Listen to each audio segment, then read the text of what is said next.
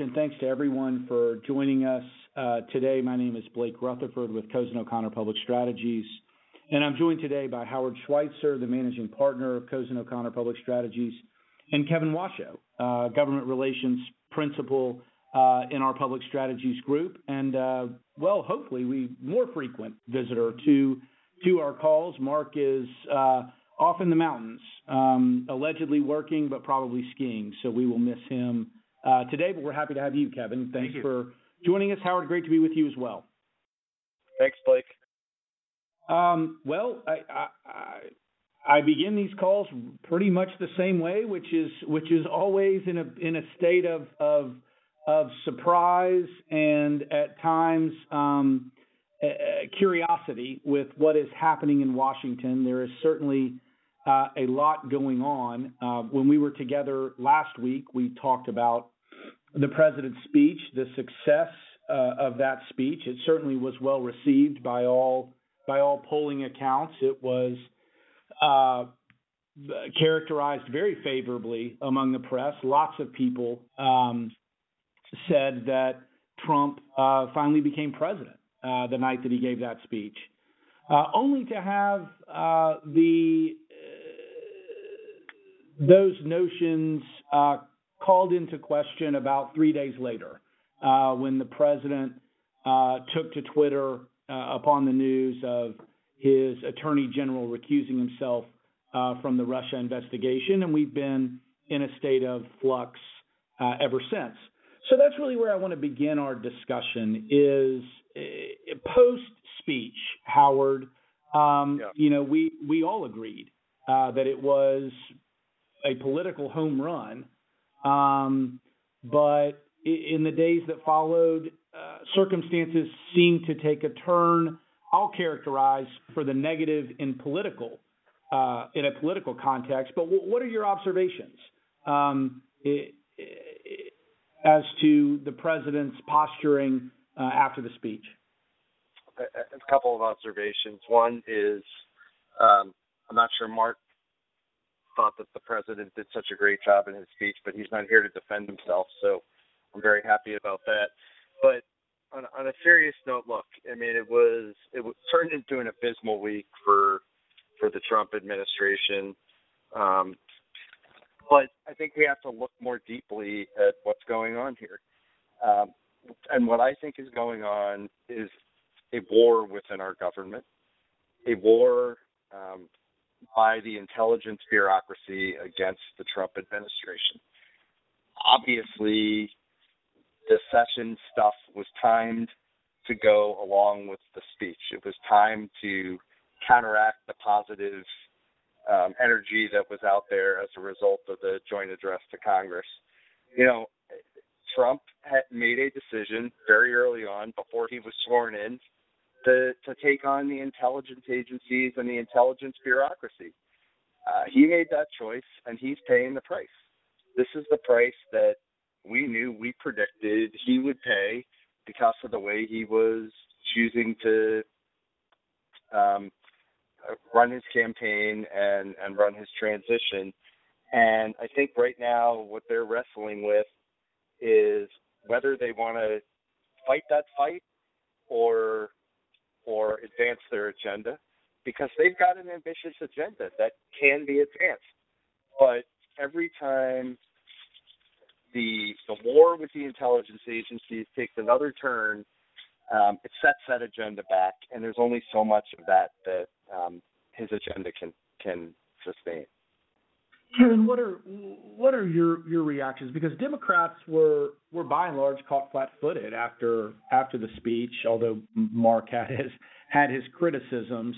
But by and large, the messaging in the hours after the speech was just sort of disjointed. Chuck Schumer couldn't figure out what to say any more than I personally thought Steve Beshear's rebuttal was perhaps one of the most asinine political decisions in presidential political history. But in the days that followed, Democrats found themselves back in the game thanks to the president's tweets. What are your reactions to to life after the speech? Well, Blake, as you know, my Democratic credentials are pretty solid. But I will tell you, I texted a former colleague right in the middle of the speech, probably about 35 minutes in, and I sent him a text and I said, I think Trump's hitting a home run with this speech. I think if you took away the name Trump and you just focus on the issues, I think most people would be like, wow, this all makes a lot of sense. Maybe they disagree with kind of how you're going to make the sausage. I think for the most part he did a great job, and I liken it to the old adage when a quarterback throws 4 interceptions in a game and somehow the other team has no yardage. Right. They're like they can't move the ball at all, but the other team is winning, but they keep throwing interceptions. They get them back in the game, and I feel like the Trump, to Howard's point, the Trump administration basically threw 5 to 6 interceptions that week, or at least on the lead up, where they just totally stepped on their stuff. Because I thought the Democratic response was pretty pathetic. I thought the way a lot of them handled themselves in the hall was pretty pathetic. And I think when you panned on the camera and you kind of did a wide shot of the Democrats, they were, to your point, kind of dumbfounded and totally caught flat-footed. And I think deep down they can't say this and go on TV, but I think they probably had the same reaction that I had listening to the speech halfway. I'm like, oh, this isn't that bad. This may play pretty well. And I think obviously with the lead up afterwards, going into some of the pundits, I mean, it was pretty universally praised across the board from the national pundits at least. And I think the Democrats should be sending some fruit baskets over the White House, thanking them for the week and how it ended. So yeah, I mean, Howard, our clients are particularly interested in what it means when there is a war within our government and the dysfunction that at least we perceive exists within this White House, and I don't say that from a partisan fashion. I mean, news reports are characterizing what's going on in the West Wing as really dysfunctional and at times just paralyzing, especially when the White House Chief of Staff is under such extreme scrutiny. What do you make of the perception versus perhaps the reality of what's happening inside the White House and the challenges that presents for our government? Well, Blake, that's normal dysfunction, if there is such a thing. I mean, look, every administration that I've been a part of takes time to get up and running. There's infighting in the White House. I mean, it certainly was there during the Bush administration when I was an appointee. It was there in the Clinton administration. I mean, there's always, quote, some dysfunction and infighting inside the executive branch. And by the way, some of that is very healthy from the point of view of differing perspectives factoring into key decisions.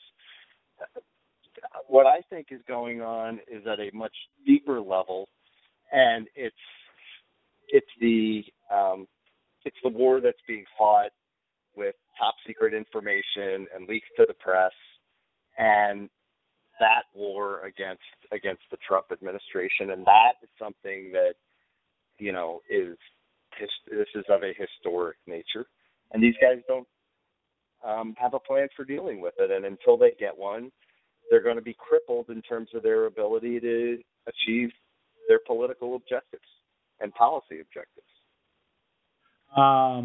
Yeah, I mean, what do you make of that, Kevin? I mean, you spent time in Washington. You've certainly operated in politics for a long time. This to Howard's point, really has crippled this administration out of the gate. I mean, I right or not, they did, again, to Howard's point, sort of wage this war with the intelligence community, and it seems to be presenting real problems. But you've also counseled people out of trouble as well. What does this White House do? I mean, how do they deal with the challenges Howard's identified? Well, I think it's going to be pretty brutal because I think to Howard's point, the Trump campaign, the president himself, the transition really set themselves up, as Howard said, to pick a fight when I don't think he needed to pick this fight. And I think let's take a step back really quick. I mean, if you look back over the history of the last 60 years, you think about, what President Nixon had to go through, and obviously with the intelligence community, what President Kennedy had to go through with the military brass, early on in his administration, and he had to take them on. I mean, this is not abnormal, but what I think is really not normal is the fact how aggressive he was on the campaign front. And I think every president has had to handle the bureaucracy in their own way, but he was so out in front on this. I think the chickens are coming home to roost, and I think, it's going to be very tough. I mean, you would think it could have been a kickstart. He had a restart for about 24 hours, and you would think if he could just get back to work. And we haven't even touched on the tweet that he said about the former President Obama that I think almost exacerbated the whole point. But you would think if the Trump administration could figure out a way, and it may take some time, and there's an old adage in Scranton, it's like pick and shovel work. It's going to take some time. But if they could really just focus on the issues and focus on the things that got them to this point, and less about the tweets and less about the conspiracies. I'm not saying it's going to go away, but I think it would be their best bet to kind of focus on the work. I think President Clinton, when he was going through his issues in the mid-'90s, the thing that he said that he needed to do is get back to work for the American people. And I think, the Trump team needs to put their head down and, focus on the infrastructure, focus on the rollout of the repeal of Obamacare. And I would actually go even further when they're looking at some of the things they want to do with the immigration bill. Remember, Democrats in the Senate voted for a fairly comprehensive immigration reform bill. Maybe they could take a part of that where it wouldn't be so aggressive, but start getting some legislative wins. And I think they need to do that quick, and I think they need to be pragmatic about it. And my sense would be, a 4-yard run's a lot better than a Hail Mary touchdown for these guys right now, because I don't think it's going to come. I don't think many people want to give it to them. So that's my take. So it's going to be a long, hard slog, I think. Well, we'll dedicate this call to John Chaney, the offensive coordinator of the Pitt Panthers, or former offensive coordinator of the Pitt Panthers. I can't remember if he's still there for all the football analogies. But Howard, what are your reactions to that? Because I think that you have preached getting down to business for a while, and yet this administration just seems to Kevin's analogy, keep throwing mindless interceptions rather than blocking and tackling and doing the things that would pragmatically make sense. I think they need to bring in a heavy-handed and experienced White House chief of staff, and Trump needs to basically turn the reins of the White House over to that person and let him or her run this thing. And they need to get a hold of. They need to corral, in some respect at least, his tweeting and the messaging and bring it all together. But what they really need is. I think there are reasons not to be optimistic, but this is going to happen. I was much more optimistic, clearly going into the speech last week. Like we just, not to regurgitate our call from last week, but they clearly prepared and practiced and thought about the messaging and were strategic, and that's the way they need to run the White House day to day. Well, we've seen, in the aftermath of the speech, we've seen movement on two policy prerogatives. One being a reissue of the travel ban, and the second, the rollout of what at least the congressional draft of repeal in place would look like. I want to spend more time on the Affordable Care Act because of the nature of that and the premise. But what do you make, Howard, of the fact that after the speech they pulled back on issuing the new travel ban, hoping to take advantage of the positive attention paid to the speech, and then the president comes out on Saturday morning with a barrage of antagonistic tweets towards President Obama, something Kevin alluded to and we should talk about, because in that context, relatively unprecedented in terms of not only what the president alleged, but its purpose. Any thoughts as to what motivated that activity Saturday morning? Distraction, obviously. And I don't think it's that unprecedented for a president to try to distract the country from whatever the issue of the day is, if it's bad for the president. I think it's highly unusual for the president to do that by making up facts. Right. I mean, Kevin, what's your reaction to the president's Twitter barrage on Saturday morning? Because to Howard's point, certainly motivations seem to distract from the Sessions news and what that means in the context of this Russia investigation, but no one sort of rallied around him here. Yeah. He was the, as we like to say where I'm from, the loneliest number is one. Yeah. I just think that I get, trying to change the cycle. I get trying to, focus on something else. But I think in the end, the Sessions thing will work itself out. I don't think he's going to resign. I may be in the minority with many of my former colleagues. I don't know if there was a lot of there. I haven't read the testimony verbatim, but I think in the end, listen, a member of the, Foreign Relations Committee. People meet with ambassadors all the time. Hell, this Russian ambassador is on Washington Life magazine all the time, going to cocktail parties and operas. Everyone. We're very naive to think that people don't talk. Listen, half the ambassador corps. Go and put my old job on as the executive director of the host committee for the DNC. Half of the ambassadors of the United States were in Philadelphia for the convention. Half the ambassadors were in Cleveland for the convention. They were talking to people. They were talking to members of the media. They were talking to. So I think in the end, the Sessions thing would have taken some hits, and he would have had to do a mea culpa, and there have been a few things. But in the end, why the president had to go to that extreme over an issue that I think in the end will is really, with Sessions at least, will take care of itself, is beyond me. And listen, anyone thinks that President Obama ordered wiretapping on President Trump is I think gravely mistaken. But I will say this, let's look at history, and I think sometimes we always forget history in this country, that this is the first time anything's ever happened. Going back to the 60s, the FBI were tailing Martin Luther King. They had his hotel rooms tapped. The bureaucracy and the intelligence community have done things in the past. That doesn't mean the President of the United States knows everything that's happening. So it was remarkable that he had to go that nuclear that quick on a Saturday morning. It's just pretty remarkable. Two things. First of all, when I was in government, I was actually involved in a couple of matters where there were wiretaps put in place on different people. They were federal employees. The bar is so unbelievably high for doing that stuff. There's no way that the FBI or the kind of traditional federal bureaucracy for implementing those kinds of things, there's just no way that they did this.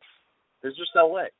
The other thing is, and it's what I keep hearing from people who actually know Trump, the man, and have done business with him and dealt with him, is that he is really only capable of thinking in the present. He doesn't think about what happened in the past. That's why he'll do something like interview Mitt Romney for Secretary of State. And he doesn't really think about the future. He reacts to things based on what's happening in that moment. He's not a guy who thinks 6 steps ahead and factors what's going to happen into his decision making. So I think something like what happened Saturday with the tweets about Obama and wiretap, I think that's like his reaction in the heat of the moment to feeling exasperated by everything that's happened with respect to Sessions. And and just lashing out. And if somebody doesn't look, Washington is all about thinking 6 steps ahead. And if he doesn't, he's not going to be able to bash and tweet his way through to accomplishing his agenda. And if he doesn't get somebody in that White House who can rein him in and think 6 steps ahead and factor that into the messaging that's put out and the moves they make, he isn't going to last 4 years. Well, just to add on Howard's point, I mean, I think it's actually really, really good thought. I mean, to call for an investigation into this, he may get what he wants, but it's what happens when they bring everyone else in front of Congress and they raise their right hand and take the oath, and basically everyone refutes everything that he alleged. I mean, it's the embarrassment would be unbelievable. I think it'd probably be, Howard, probably pretty unprecedented that's ever happened. I mean, it would be remarkable. So to your point, living in the present, really didn't think about what the outcome would mean with some type of investigation where he was just shooting from the hip. Well, or see TV. Or consider the alternative, which is, and I think that it does demonstrate, to Howard's point, the need for a very strong White House chief of staff who's also politically savvy. I'm not entirely sure that this one is either. But it's be careful what you wish for in a different context, which is have the investigation, which gives every moderate Republican the cover to say we need an investigation because the president calls for it, and it backs every hyper-conservative who was willing to stonewall this thing into a corner because the president and his press secretary, who's by all accounts now not doing press briefings on camera anymore, have called for it. And I think that we're in this interesting position, Howard, of this administration really being truly rudderless, 50 days in. Mind you that to your point, every administration suffers these challenges. You have lived through them directly and specifically at times of arguably much greater peril than today. But I think the president does have a need to figure this out because, and this is sort of a transition to the bigger issue, we've now got repeal and replace on the table. It's a plan that I want to break down here in a minute, but this administration's got to decide, it would seem, Howard, that whether they're positioned to be able to engage in what is going to be a robust and national debate over the future of healthcare once again. And do you sense that this administration is ready for that debate? What are your thoughts? No, I mean, clearly they're not, but either was the Obama administration. And you know what? You can't let perfect be the enemy of the good. The time is now. The Republicans have to make good on their promises with respect to Obamacare. It's not going to be easy, but they've got to press ahead with their agenda. I think the White House is going to try to get its sea legs while Congress really drives the repeal and replace package. But it's not just that. It's things like tax reform. The expectations, as reflected in things like the stock market, but also just the voters' expectations are high as far as what they expect Washington to accomplish in the Trump era.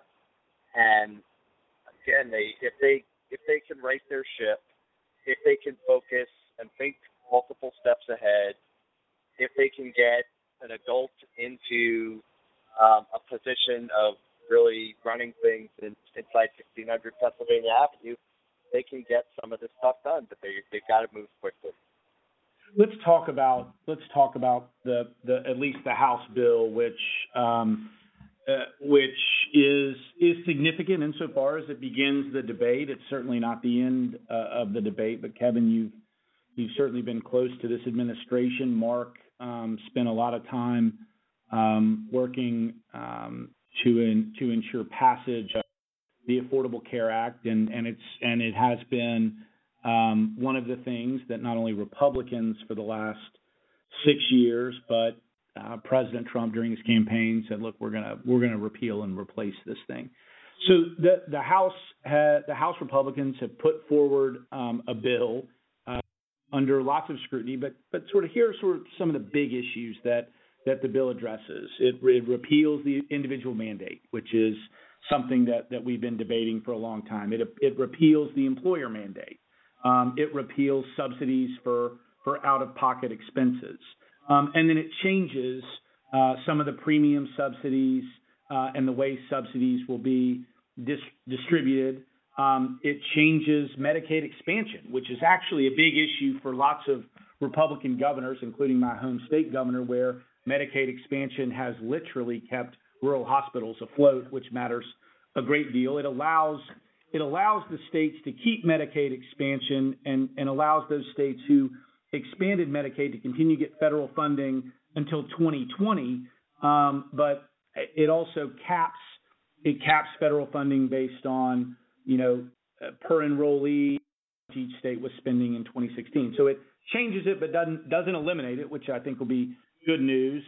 Changes the health savings account issue, and changes some of the dynamics for older Americans. But it keeps some of the popular stuff. Dependent coverage until you're 26, yep. Still in. Pre-existing conditions, still in. Essential health benefits. There are 10 essential health benefits that every plan had to offer, including maternity care and preventative services, still in. And prohibitions on annual and lifetime limits, which was a huge problem, especially for people in need of catastrophic care, is still in. So this is an interesting bill. One of the reasons I think for the things I just ticked off, why conservatives are not happy with it. Yep. Kevin, what do you make of the beginning of this healthcare debate? Well, one of the things that I found very fascinating about the immigration debate, and not to take anything away from an important public policy decision, but in my head, if anyone was going to get up in arms about anything, I thought the healthcare debate was going to be, even more critical to this country, because really it affects every facet of American life, from college students to seniors to governors, to your point, to rural health clinics, the whole bit. So, I think the Trump administration and members of Congress, to their credit, I think they realized there were certain things that they had to keep going that are very popular: the pre-existing conditions, the 26. There's a whole host of things that they needed to do. Thank God they did it, because I think there would have been major backlash if they didn't. But I think, going back to our previous point, I just don't think the administration is going to be able to carry the water on this like you would need to do on a national effort. Because if you think about what happened during the healthcare debate way back in, I guess it was 2000. You think about all the town halls that every member of Congress had, both Democrats and Republicans. You think about what President Obama did on the stump, and literally it was like a full-fledged campaign in every single state. And he took some hits at some of those events, and he obviously got some praise for some of those events. But you think about what you need to do just to sell something of this magnitude. I think it's going to be a big challenge. But I think initially, I'll give them a C+ for the rollout, because they kept some of the popular things, and I think there's a lot of details that have yet to be explained that I don't think anyone really understands, because they don't live it every day. We're not living it every day like the rural health clinics. It's so massive. But listen, I think everyone is for a more streamlined, productive, efficient healthcare system, and I think. You think about it, even back when it passed, way back when, people said there were things that needed to be tweaked. And, let's see if Congress can come together to see if some of the things that could be tweaked could be improved. Howard, what are your initial reactions to the House's rollout of the Affordable Care Act? And then I do want to get into the details just a little bit, because we know this is of interest to lots of our clients and lots of people on the call. But what are your initial thoughts? To what we're seeing from the House? I think they were smart about making sure it was committee-driven as opposed to driven by the Speaker's office, which is something that the rank-and-file Republicans wanted to see change from the Boehner era. So that was smart. They've certainly been coordinating with the White House and the Senate on this, so I think that that from that point of view, I think they've been smart about it. The devil's in the details, of course, but I think from a political point of view, I think it has a reasonable chance of getting done. I'm hearing that Mitch McConnell is basically telling the Republican caucus in the Senate that they will vote on the House bill and that they're not going to mess around. They're not going to mess around with it. They're going to vote on the House bill.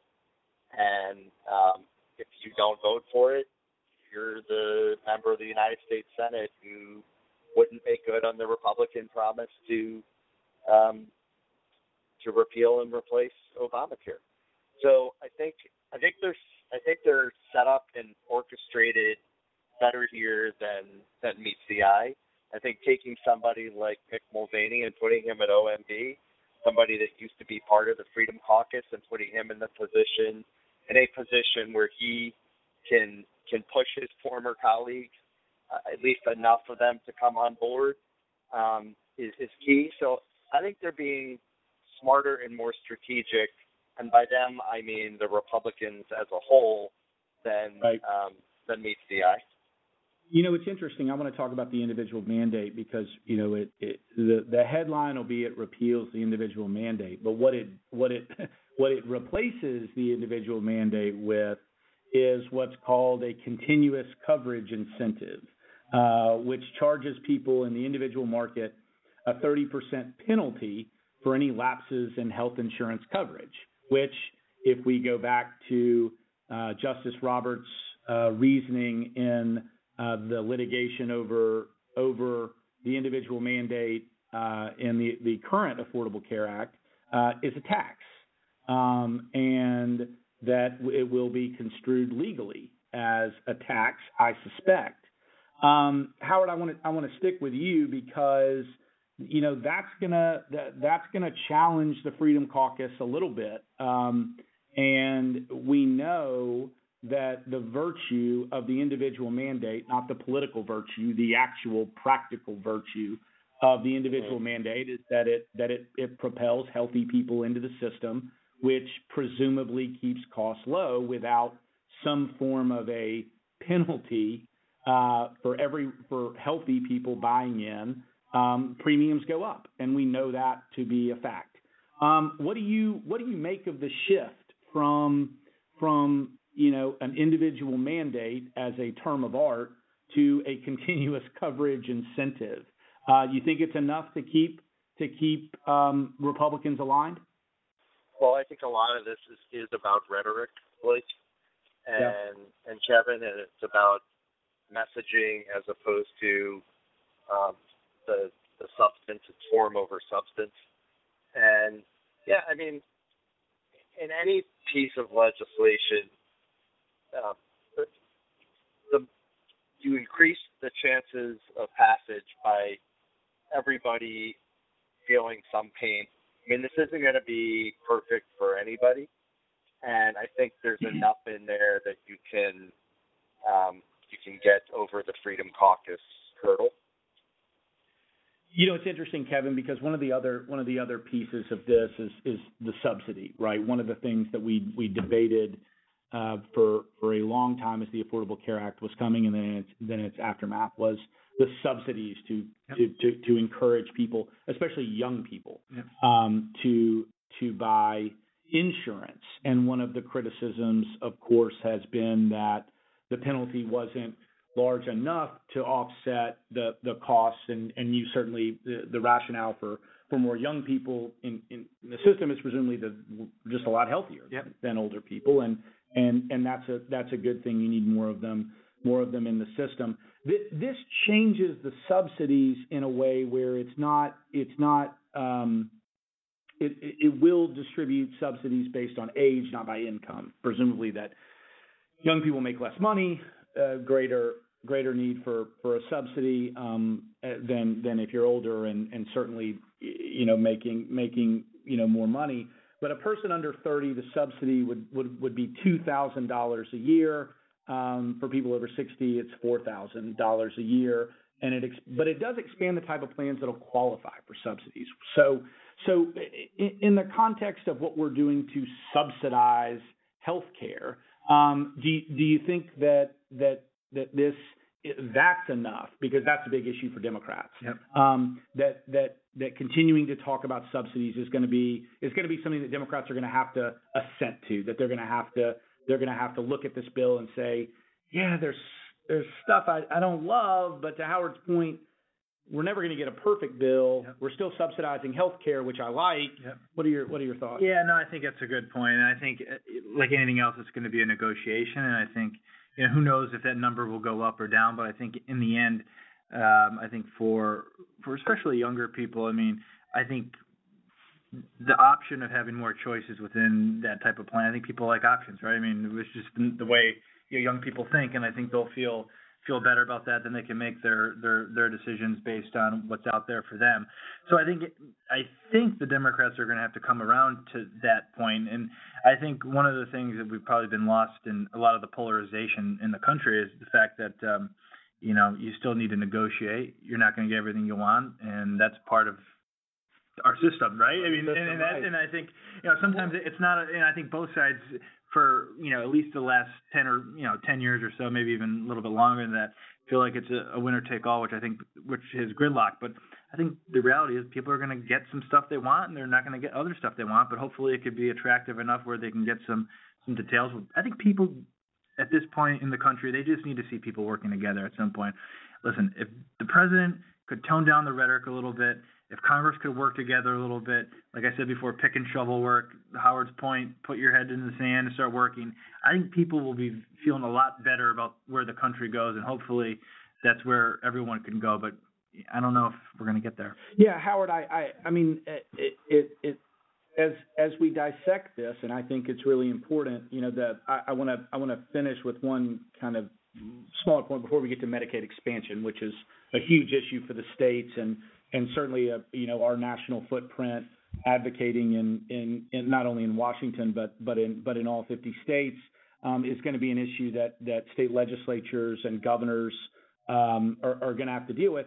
But one of the things that will be interesting is as the American population ages, and as Americans live longer, which is of course a great thing. One of the challenges of the Republican bill, and Republicans are often criticized about attacking Medicare and Medicaid and older Americans really feeling like that they're under political siege at times. But an older population was a pro-Trump population, and this plan allows for states to charge the elderly 5 times as much as younger participants, which I think is going to be an issue, especially for people who are now caring for their parents and beginning to manage their healthcare needs and trying to forecast what that's going to be like from a cost perspective. So I sense that we might have a different kind of debate on our hands, and that older Americans may perk up a little bit around this bill. But Howard, I want to pivot to Medicaid expansion, which has been a huge issue and a bipartisan issue. 30 states expanded Medicaid after the passage of the Affordable Care Act. We have seen many Republican governors come out and encourage not only the House but the administration to leave Medicaid expansion in some form in place. This bill does that. It keeps Medicaid expansion. But if you're looking beyond Washington, Howard, to the states, what are your thoughts from a Medicaid expansion perspective in terms of how Democrats and Republicans look at this issue, because their core issue is represented in this legislation? I think they look at it in terms of, sadly, but it's in terms of who votes for who. And that's where a lot of this decision making is coming from, it, and the posturing is coming from. And things like Medicaid expansion obviously impact certain populations and not others. And so in some ways they're arm wrestling for future votes. Yeah, it's interesting because if we were to sort of perhaps unfairly sort of capture what the House bill does, it sort of turns certain things upside down in terms of who you think your political allegiances are. This would appear to disadvantage the elderly more than poor low income Americans, which is interesting. While it obliterates the hot charge individual mandate term of art, it creates a different form of entitlement. If you consider what we consider entitlements to be, and it continues to impose a tax, yep. Which anyone who's sort of studied this understands. And I think, look, you've got a Speaker of the House who is, tax reform, health reform. He clearly understands these issues, the interplay of these issues, and no one suggests that he's not a very intelligent guy. But this is how, if you're going to make healthcare reform stand up in the United States, these things have to be present. Otherwise, we're just back to a system that wasn't working for anybody, and even Republicans would agree with that, Kevin. Yep, no, absolutely. I think, Blake, you've done a really good job over the last few minutes, kind of laying out kind of some of the benefits, or say some of the stipulations of the bill. But think about this: how do you sell this politically? Just it's a lot. It's complicated. There's not one system for everyone. There's a lot of different things that will affect different populations at a variety of levels. But just from a purely political standpoint, I've been trying to get my head around who sells this. Is the president going to have enough discipline to go out on a barnstorming tour of America and sell this proposal and get into the weeds? Are members of Congress going to go back to their districts, because we've seen what's been going on with members of Congress in their districts? Yeah. How does this actually, to your point, politically, how does it play out? And that's the question that I've been struggling with. And I think as more people see it and then hear about it, it's a little bit confusing. Which, granted, healthcare is a confusing topic, and I just am very curious about how the continued rollout is going to be once things really get into a mix. People go back to their districts for the summer. How do you handle that? Because it was pretty contentious in 2009. Howard, let's throw Kevin's question to you. I mean, and again, it's early. We're just, the devil is in the details. A lot of this is very much about positioning and what you deal with it. But as you said, and your insights, you're on Capitol Hill every day. You're talking to leadership and staff at the committee level constantly. To your point, Mitch McConnell in the Senate has begun to telegraph that he is going to call a vote for this, and there's not going to be a lot of tinkering. What do you think the politics of this ultimately are for Republicans in swing districts and for Democrats in swing districts? I mean, this in the House. This is a negotiation, and Trump even said that in his tweet this morning. The bill's set up for a negotiation, and I think that there should be a vigorous negotiation around something that's 20% of the U.S. economy, and that's fundamentally what's going to go on here. Yeah, I tend to think, just to weigh in, Kevin, to sort of build upon your question, which I think is the right one, and sort of how this thing will ultimately play out. I tend to certainly agree with Howard's point that the rollout was smart, doing this up through the committee system rather than it being leadership driven. I think it's also smart politics for Paul Ryan to not necessarily be the face of this yet. He may very well end up being the face of the compromise, to Howard's point, but being the face of the bill itself. And I think smart politics for Trump too, to sort of say, look, this is the beginning of a negiation. I think we'd all agree, the Republicans know politically they've got to get something done.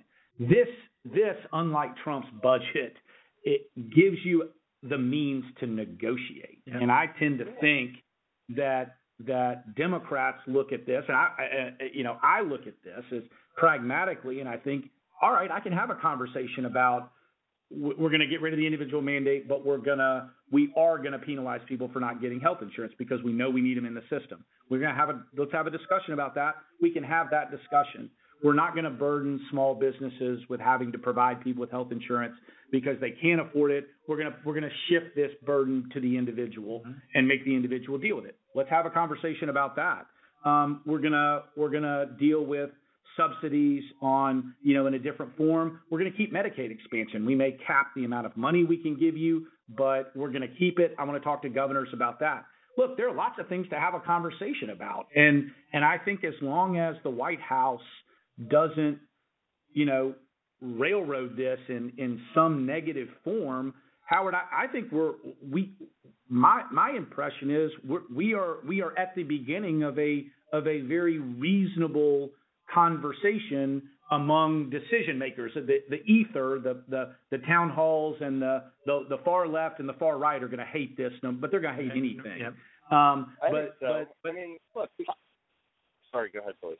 No, I was going to get your reaction to that. It seems like we're on a path to that reasonable negotiation. Politics is all about ownership. Who owns a particular issue? Who's accountable to the public, to other people holding public office on any given issue? And that's kind of where the rubber hits the road in terms of politics. The Republicans are acutely aware of the fact that they own this bill. They're also acutely aware of the fact that for the last 8 years, they've been able to shellac the Obama administration for having passed this in the first place, having considered it and passed it, and that it's been a winning political hand for them. And I'll tell you, they don't want to be, what I'm hearing is they are acutely aware of not being on the receiving end of that which they've been dishing out for the past 8 years. So I think while this is not going to be a bipartisan bill, I think they're going to be careful to do this in a way that they don't set themselves up for 8 years of bashing by the left. I think they're going to be smart about it. Yeah, I think that this will be interesting, Howard, to your point, and I think you're right. And for everyone on the call in the healthcare space, obviously we're intimately involved, if you can't tell, in the ramifications of this. But at the same time, the House has a pretty comfortable Republican majority. Absent something really tricky from the Freedom Caucus, you can certainly envision the House being able to shepherd something very close to what we're seeing through. But in the Senate, until the rules change or until we see something different, there is that 60 vote threshold, which is going to be interesting. And you've got Democrats up next year who are going to have to think about what this means. I'm fascinated by this in the same way that I was fascinated with the first time that we dealt with the Affordable Care Act. I think it makes for both really interesting policy and really interesting politics. And that's always, in our business, that's always fun. Yep. So look, we have spent a lot of time on one particular issue, but I think it's an enormous issue. But the politics of Washington are, as I say, never dull. And we will look forward to not only a continued discussion and analysis of what's going on with the Affordable Care Act, but other issues as they evolve. Tax reform certainly appears to be on the horizon. We will be tracking that closely and certainly communicating about that. As always, if you have questions or comments or anything at all, you can email us at presidentialanalysis@cozen.com. Kevin, it's been great to have you join us today. I think you've certainly stepped into Mark's shoes admirably as his feet rest in ski boots on a slope somewhere. And Howard, of course, as always, great to be with you. Thanks, guys, and thanks to everyone for listening. We'll look forward to talking to you next week. Thanks a lot.